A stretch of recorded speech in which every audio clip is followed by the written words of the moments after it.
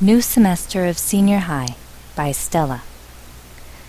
The new semester starts. Everyone has to go to school.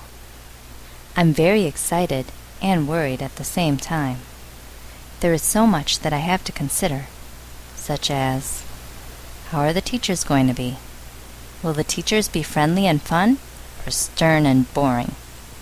What about my new classmates? Will they be friendly, just like my old friends from junior high? And where's my classroom?